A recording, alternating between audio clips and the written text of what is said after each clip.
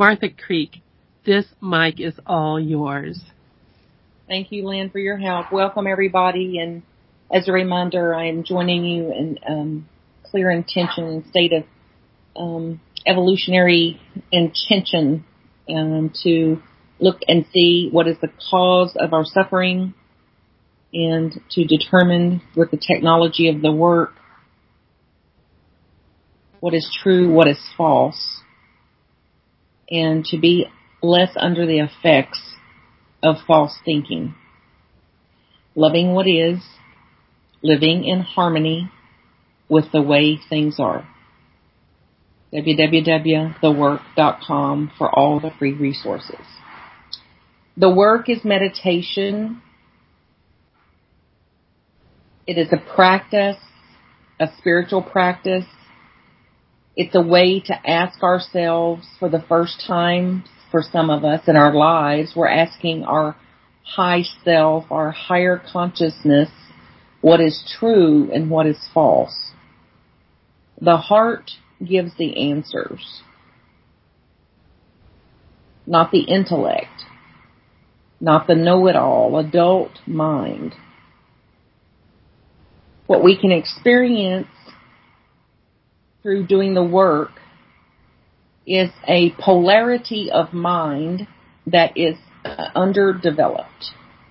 A polarity of mind that is wise and quiet and still and gets very little airplay, so to speak, because the other polarity of mind that knows everything or thinks it does is what's been running the show, that was based on false concepts that we took on, believed, adapted to, accepted, inherited throughout recorded history, and especially in our families. So we've got some deep-rooted, systemic, multi-generational processes of BS, belief systems, to cut through here, and the work is the finest technology, the finest practice through inquiry that I found. The work invites us, encourages, and directs us to write the thinking down on paper.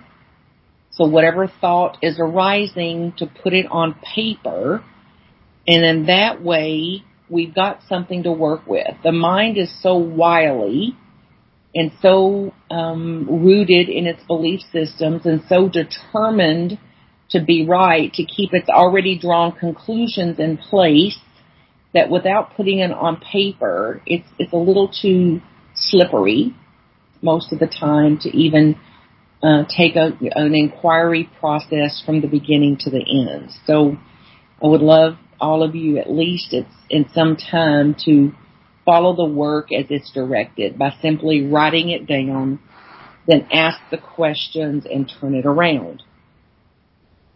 And when we're asking the questions, to ask the questions with an intention, do we really want to know the truth?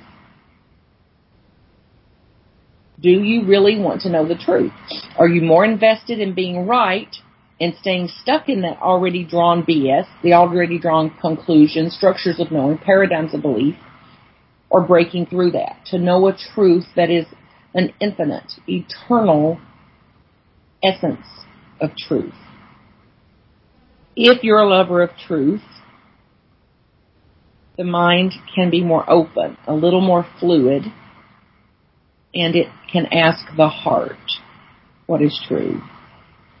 And this heart is the other polarity of mind, which has been clouded over with all of this thinking and storytelling and belief systems and conclusion drawing for all of our life.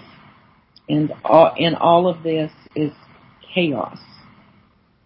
So the mind can actually ask the questions. The 4 questions. Is it true? Number 2, can I absolutely know that this is true? 3, how do I react? What happens when I believe that thought? Question 4, who would I be? What would it be like? Who would I be if I wasn't believing that thought?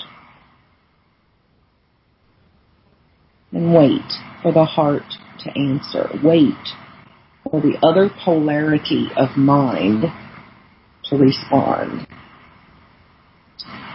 Every single time, the mind will respond in pictures, images.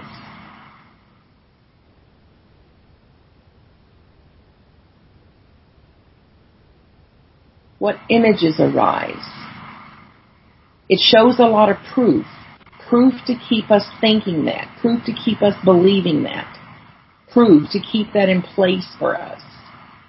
And the images are so real-like. They seem so true because we've never stopped to ask us, is it really true or not?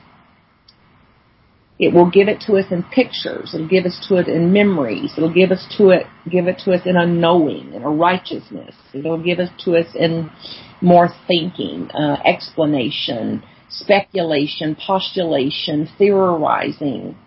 It loves that mental activity. And if you wait, if you can slow down a little, just put a little pause in there.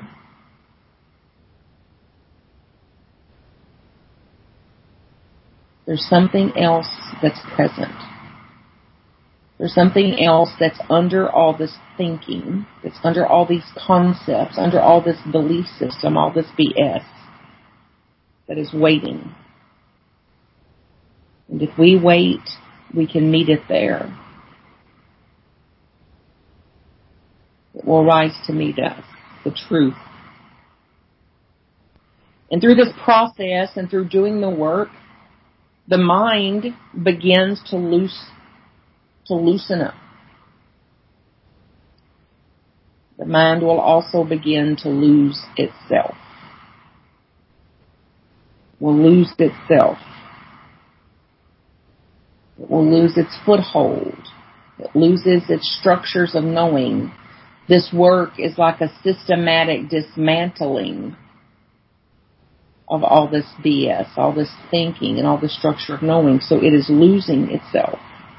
So it's naturally going to resist this. It's also where the mind gets to experience peace. The peace that it has always been seeking. The peace that it knows is possible. That it knows is its nature, its very nature. It is returning to its very nature. So it is able to lose itself in that peace, to experience this peace, deep peace, sometimes for the very first time, and to find a home in this other polarity of mind that I'm referring to tonight as the heart. And then the heart and mind can come together. The heart and mind can come together.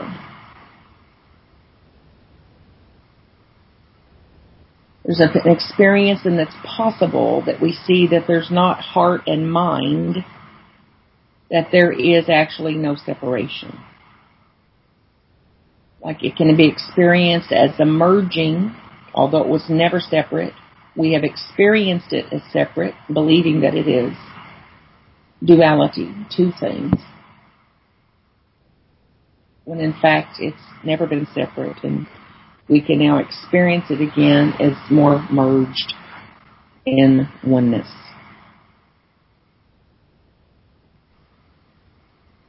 So think about, as we go ahead this week and into this practice, of what it would be like to consciously give your mind a home, a new home. No different than we would give our bodies a home, our children a home, the homeless a home. Like if we're going to give our minds a new home, a new polarity, a new place to rest, and to practice doing that, so that when we experience stress and upset and distress, anxiety of any kind, fear, panic, terror, irritation, frustration, any flavor of stress, that we use that stress as an invitation to leave that mind, to leave that polarity, and go home and rest. Give the mind a new home, a new place to rest this week. A place that is a seat of power, a seat of understanding, and a seat of truth. The mind knows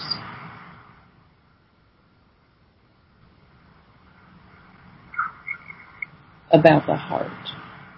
The mind knows this other polarity.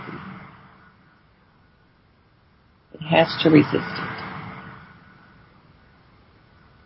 It's been out a long, long time. It's been conditioned for a long, long time in a much different way. And that's what this work does. We begin to look forward to what is. We begin to accept what is. We begin to be willing for what is. Accepting what we cannot change, changing what we can.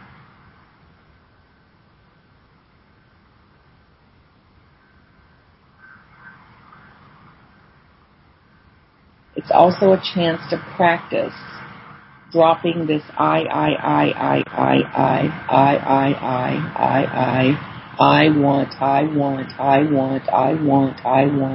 want, I need, I shouldn't. To drop this I.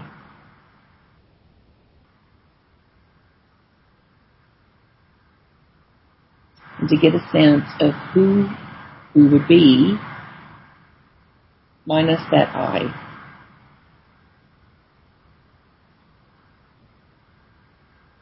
If we didn't project, if we didn't insert an I or a me into things, if you didn't insert an I or a you as me as you into things, how would you experience it?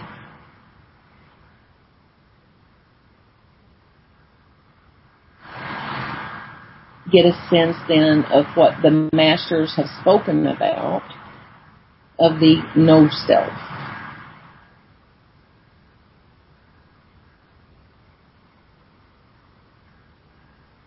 We've learned over the weeks and through your reading, I hope, and the materials that I hope you connected with in some way, that we never experience stress. We never experience stressful feelings that is not caused by believing or attaching to an untrue thought, a false thought. So all stress is caused by false thinking. All stress is caused by believing and attaching to a thought that has not been questioned. Behind every uncomfortable feeling, there's a thought that is not true. For example, the wind shouldn't be blowing. My spouse should agree with me. We have thoughts that argue with reality. Arguing with reality is what is causing the stress. Not the thinking, but the believing it. Rather than understand the original cause of this stress, which is the thought that we're believing, we try to change our feelings. We try to have a better feeling. Get therapy for feelings. There's nothing wrong with therapy, nothing wrong with anything. It's just the work for those of us who are ready is about getting to the original cause, which is a thought, a single thought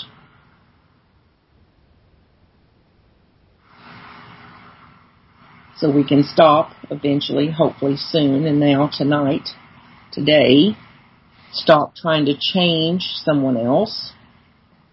Stop reaching for substances, alcohol, sex, food, drugs, money,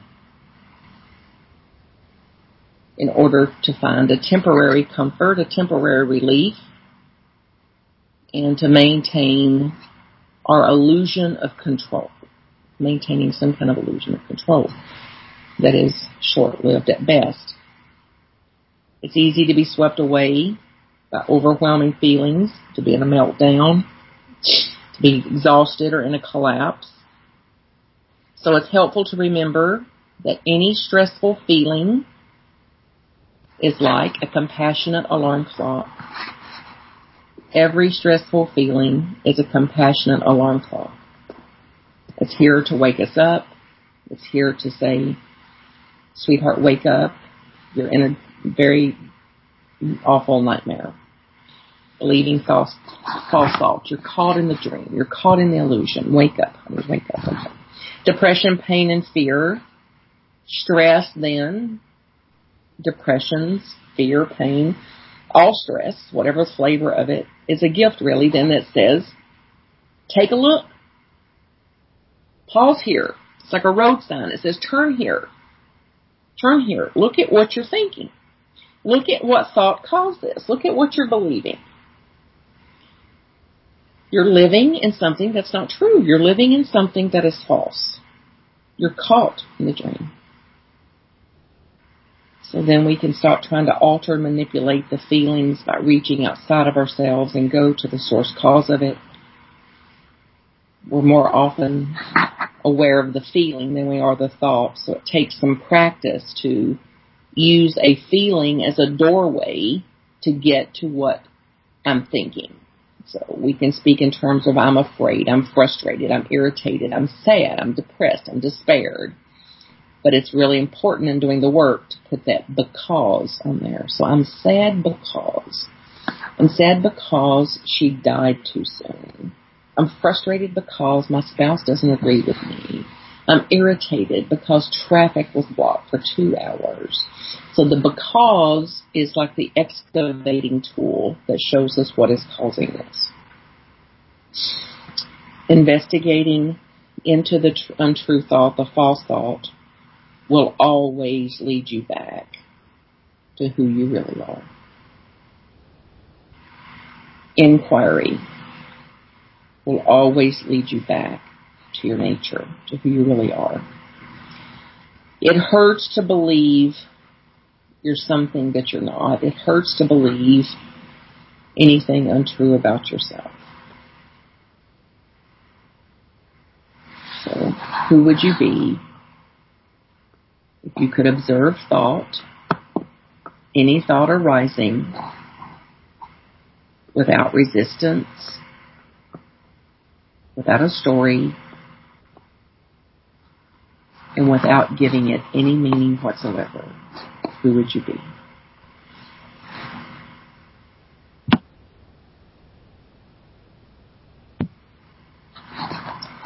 I wanted to look tonight in our studies at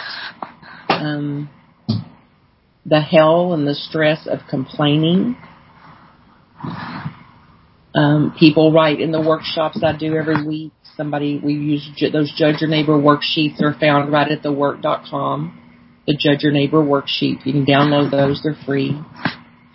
And they're full of complaints. The whole thing is about what went wrong, why I'm mad, why I'm upset, why something's wrong. I want them to do blank. I need them to do blank. They shouldn't do blank. So it's really just a big page full of complaints and complaining. And like the question that came in preparation for this class is, do you think if you complain enough, suddenly your life will just change? Do you think if you complain enough, suddenly the world will just become in accordance with your magical thinking about it?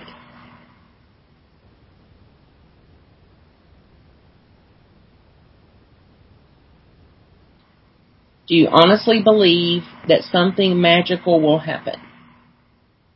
Like a fairy may appear if I complain enough. A knight in shining armor will ride in, to fix everything. Oh, if I just complain enough. Well, we use complaining typically as a means of getting something. So, and then I'd love you to take that into practice this week. When you catch yourself complaining, not to judge it, not to judge you or the complaining, just noticing that you're complaining, and asking you, what is it you're trying to get? If complaining is a method of getting, when you are complaining, what is it you're trying to get? Believing the concept, if I complain enough, there's going to be a benefit here, is not being very responsible. It's not sane. It's not clear thinking. It's passing it off to the rest of the world for them to take care of us. We're trying to dump our responsibility and dump our anxieties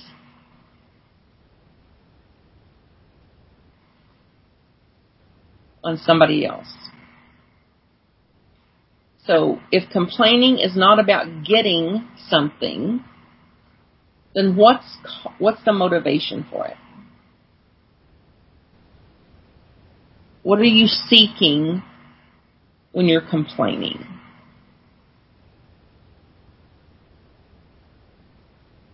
What's your motive when you're complaining? Begin to listen. Notice it. And find out the truth about complaining.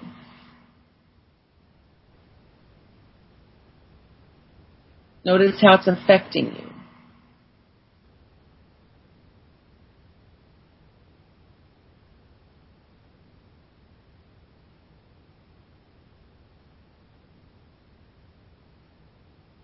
And instead of complaining, see, just for this week, like I said earlier in the recording, if instead of complaining, if you can drop that, notice the complaining, drop the complaining, and just give the mind a home.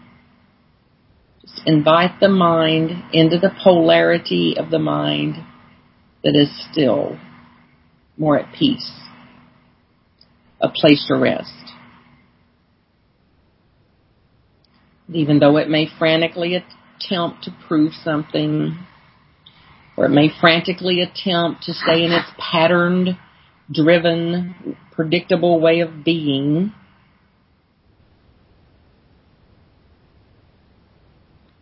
offer it a place to rest.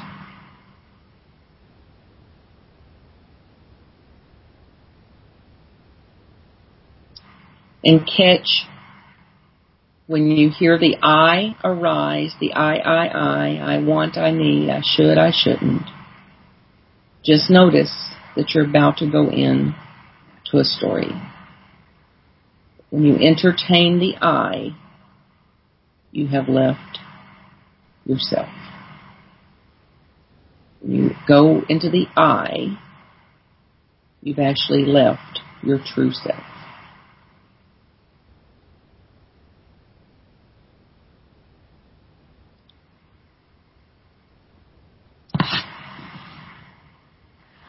I was curious about how some of you are looking about the criticisms that we talked about last week, and criticisms being a gift, actually being a gift. And that's a very radical shift in how we've been seeing criticism. It's not what people say that's upsetting us. It's what we hear that upsets us. The tone of their voice upsets us. The look in their eye upsets us. They're reminding us of somebody in our family that said that, or had an attitude like that, or treated us like that. So, if you really do want to cut through this, And for me, the work has been a fast track for that. You really do want to know the truth. We've got to step in the front of this internal screamer that we have, this internal screamer,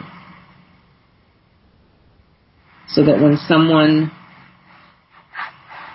does that with their voice or rolls their eyes, uses that tone, that instead of shutting down, getting afraid, moving away from it, that we get still and stay open and accepting, inviting it in to see what am I actually believing about this and what's actually true about this. An open mind is someone who can hear, literally hear, rather than imagine what they're hearing. There's a great video on the website called He Criticizes Me. He Criticizes Me. It's also on YouTube. If you want to check that out further to see how somebody did their work relative to reframing this criticism.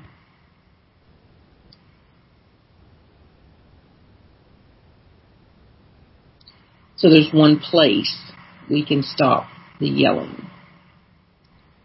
And when we stop it inside of us, when we meet it with some understanding inside of us, then it's over. And don't believe me for sure, because until you test this out for yourself, it's just another strange blah, blah, blah voice on the sanctuary. So please don't believe me. Just take this and test it for yourself. Your freedom and liberation depends on it.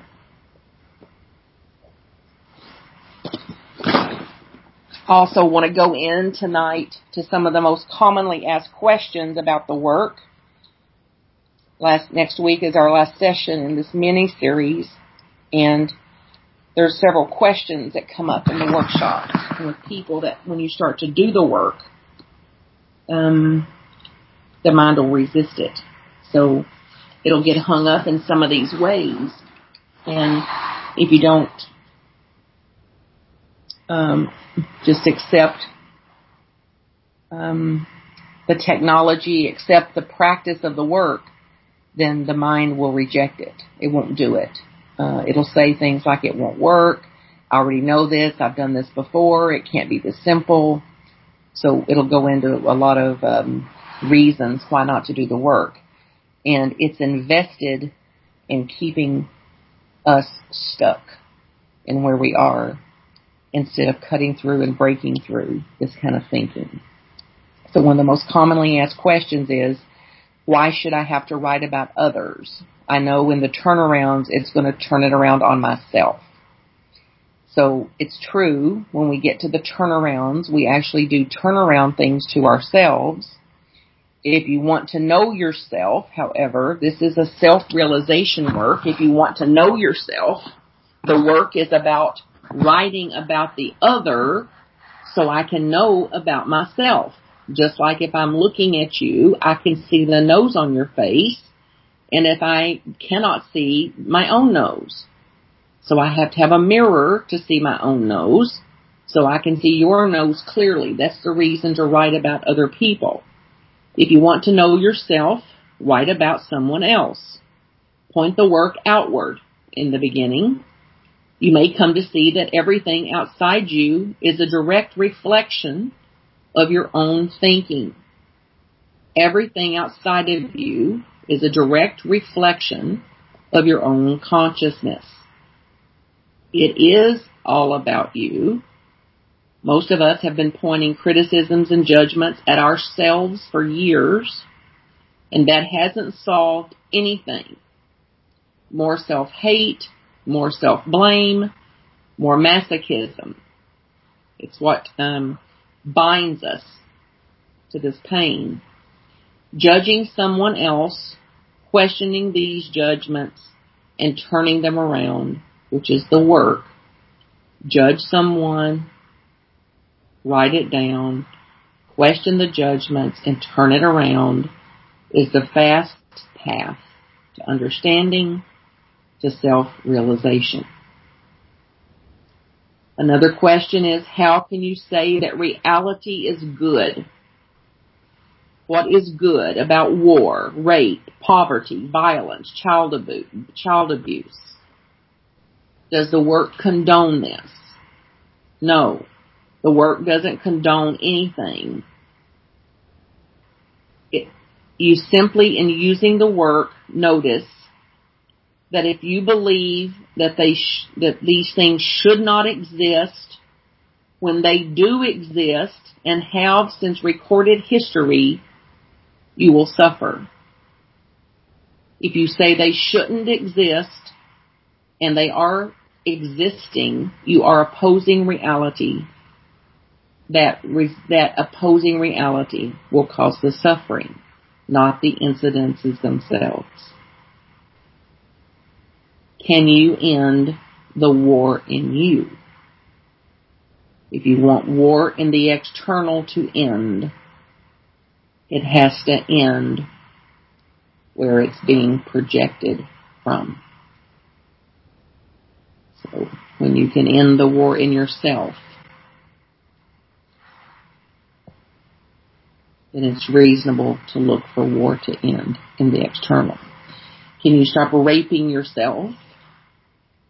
Can you stop raping others that are raping with abusive thoughts and actions? It comes back to me. What can I do? What can I change? If I can't do this, I'm continuing in myself the very thing I want to end in the world. So while I claim I want there to be less war, poverty, violence, child abuse, rape, robbing, pillage, I'm actually perpetuating that out in the world by saying that it shouldn't exist. So I have to start with ending my own suffering. Start with ending my own war. And it's a life's work. So if I've got a pulse, I still have some work to do. If you have a pulse, you still have some work to do. There's a reason it's called the work. Another question. So what you're saying is that I should just accept reality as it is and not argue with it. Is that right? Well, the work says it's not up to me, the work, to say what anyone should or shouldn't do. The work doesn't have a stance on anything. The work is not a philosophy. The work is not a religion. The work is a technology, a tool. It simply offers us questions like, what is the effect of you arguing with reality? How does it feel when you argue with reality? The work explores the cause and effect of attaching to painful false thoughts. And through that inquiry and in that investigation, we find freedom. We know the truth. We find the truth. We're freed by the truth. To simply say that we shouldn't argue with reality just adds another story, another philosophy, another religion. It hasn't ever worked. Another question. Loving what is sounds like never wanting anything. Isn't it more interesting to want things? Again, the work doesn't have a position. My experience is that I do want something all the time. What I want is what is. That's the secret. You know, there's one way of looking at it that says the secret is getting what you want. Well, the secret of the work is wanting what you get. So if our peace is hinging on us getting what we want, how much peace would you have? And what if our peace didn't have to hinge on that? That we can actually want what we get. In that place, it's not only interesting, it's liberating. Interesting. Freedom. When I want what I get, thought and action are not separate. When I want what I have, it's one transaction. They move as one. This is what is. Neither good or bad. Neither good nor bad. It has no conflict. It opposes nothing.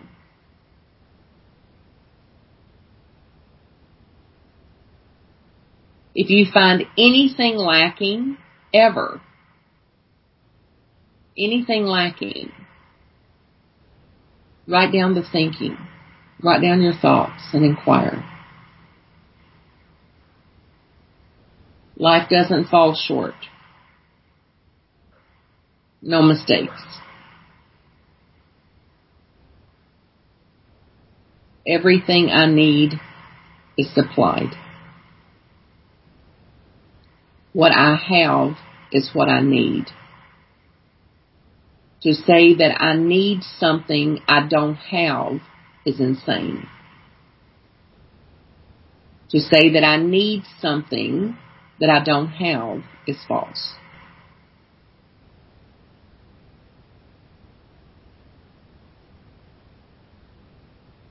Question. What if I don't have any problems with people? Well, I say God bless you and good for you, and I hope you ascend, and I hope it's this afternoon, and I hope somebody films it. Your ascension. The best I can tell, if we've got a pulse, we've got problems with people. If you can't find a problem with people, then I invite you to remember when you did have problems with people and write about that. Remember the time. If you don't have problems with people, you can write about institutions. You can write about politicians, traffic, facial hair, hemorrhoids. Write about former husbands, boyfriends. There's no shortage of curriculum for me. You can write about your body, your aching knee, your stiff neck, your fuzzy hair. There's everything out there we judge. Everything. So, every thought's a judgment. Have a judgment, write it down. Ask the questions. Turn it around.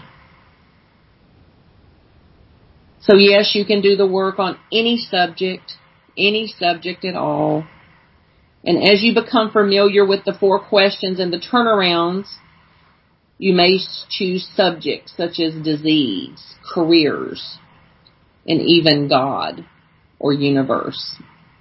My favorite and most powerful worksheets in my life and my own work has been my judgments against God. So if you haven't done a Judge Your Neighbor 10 or 12 or 10,000 on God yet, I would invite it and highly recommend it based on my own personal experience. And as you do, then experiment with using the term my thinking in place of the subject in the turnarounds. For example, if you're writing my body should be strong and flexible, the turnaround is my thinking should be strong and flexible. So you put my thinking on there when you do the turnarounds. When you're writing about an object. My body should be strong and flexible. Turns around to my thinking should be strong and flexible. Isn't that what we're really wanting? A more balanced mind. Has a sick body ever really been the problem? Or is your thinking about that body that's causing the problem?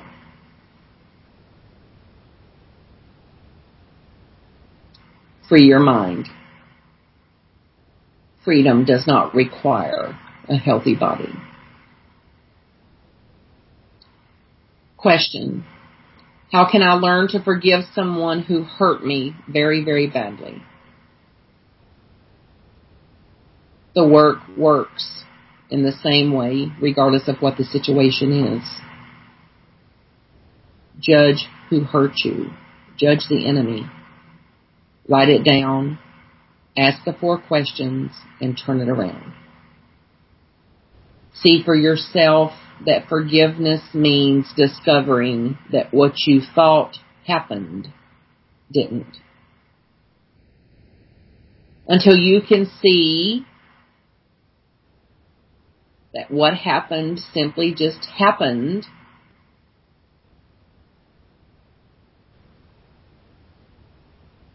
then there's nothing to forgive. We're all innocent. We all hurt others sometimes. We all hurt others because we're believing our own thinking. We're all believing our unquestioned thoughts. No one would ever harm another human being unless they were confused,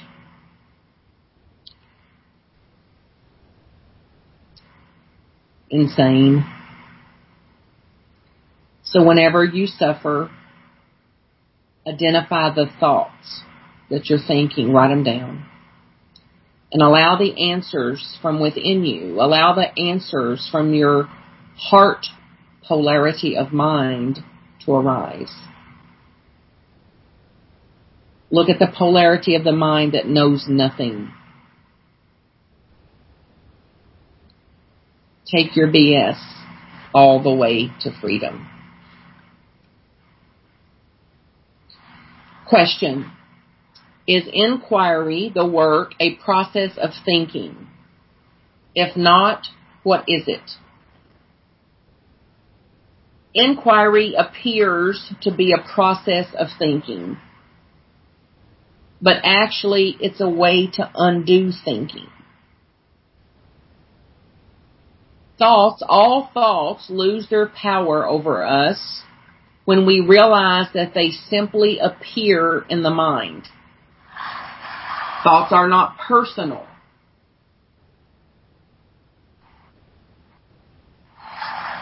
Through the work, instead of escaping or suppressing, disowning, distracting, we can learn to meet all thoughts with unconditional love, and to meet all thoughts with understanding,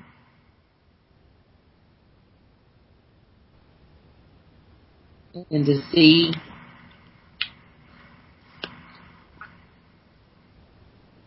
that reality is kinder than our thoughts. What is kinder than what we've made it up to be.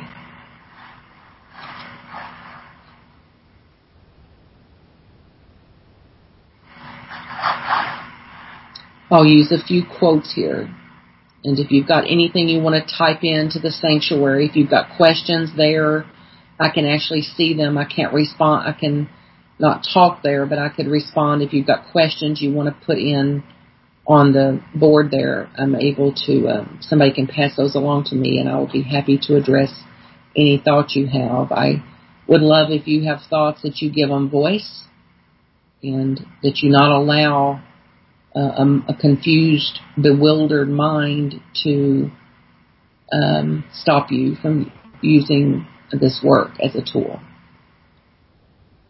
I'll read a few quotes as we wait here to see if there's any questions that arise. This is from the textbook, Loving What Is, Living in Harmony with the Way Things Are. There's also on Facebook, various groups of people doing the work, daily quotes, workshops all around the nation.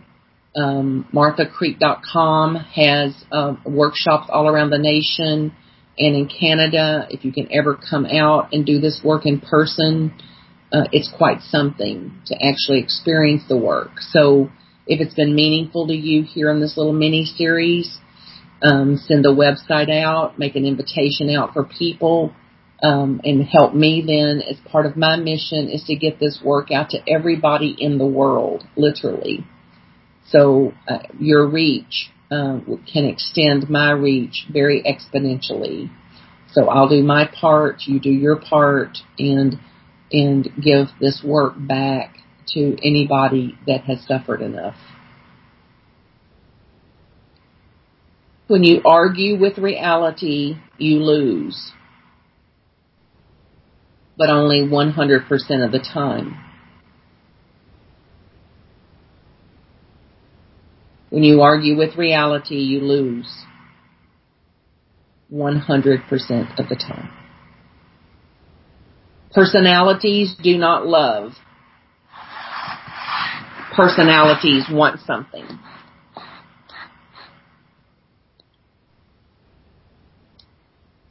Don't pretend yourself beyond your own evolution. Pretending is stressful. Notice. An unquestioned mind is the only suffering there is. You either believe what you think or you question it. There's no other choice.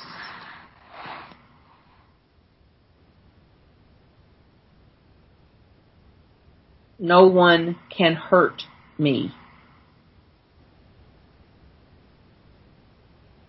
I hurt me. If I'm hurting, I did it. I didn't stop to question what I was believing. Sanity does not suffer. Sanity, a sane and open mind, does not suffer. Yes, we have pain. Yes, in the physical there's pain. Yes, pain is inevitable. Suffering is optional.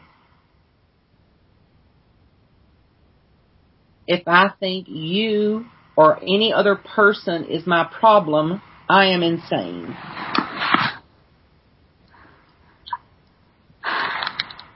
I can't let go of thinking. I can't let go of thoughts. I don't let go of concepts or BS. If I could let go of them, I would have already. I can question them instead. And when I question them, they let go of me.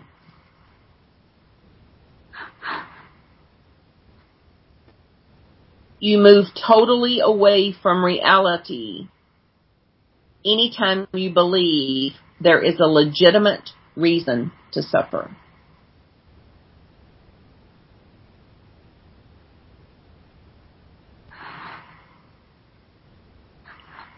Reality is God to me.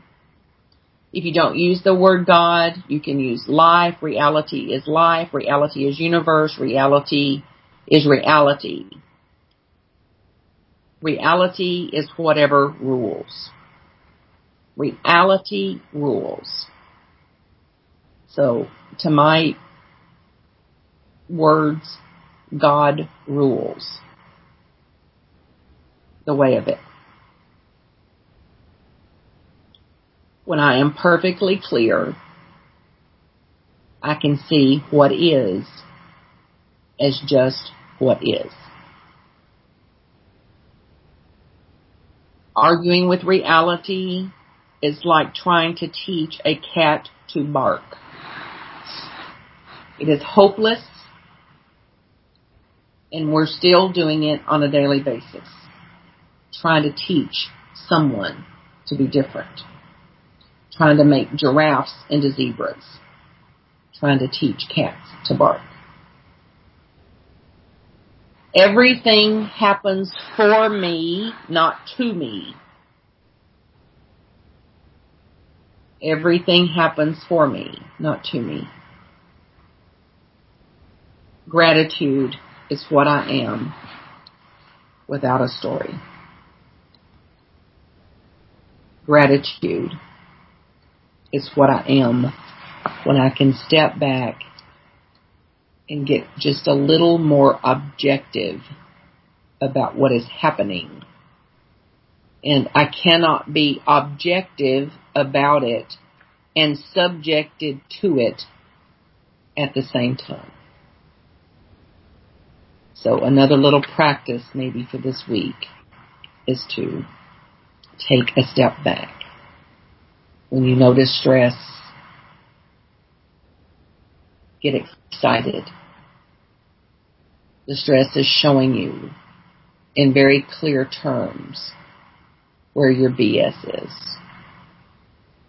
Stress is your friend, a wake-up call, and an alarm clock. So see, I'm stressed because. Write it down. See what's true. Turn it around and feel the turnarounds. And I'll give 2 or 3 little examples of turnarounds here. We didn't get any questions about it tonight, but they're common. So if your thought is, she is unkind to me, one turnaround would be, she is kind to me. So that is a way then to go in and find examples of how she's also kind. So it's with my understanding that we are neither kind or unkind. We are both kind and unkind. We are alpha and omega. So there's nothing we are not. We are everything that is. So there's kindness at times and unkindness at times. So how is she also kind and unkind? This is where we have to have a crowbar for the mind sometimes, because we've got so much evidence to support our already drawn judgments about her unkindness. She's unkind to me.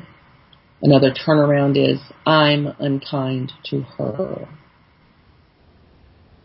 Wow. The second I believe that she's unkind to me, how do I treat her? So who's putting the unkindness in the world? And then blaming her. Juicy turnarounds. And then a third turnaround is, I'm unkind to me. Count the ways. That's where you can stop unkindness in the world. And then what clients refer to as the master's level of turnaround is, I'm willing for her to be unkind to me. You may as well be willing for it. It could happen. You won't get to pick. Neither will I. So far, I don't run the world. Love to you all. Until we meet again. Believe nothing, question everything. You have my heart. Go ahead. That's it. All right. Thank you so much, Martha Creek.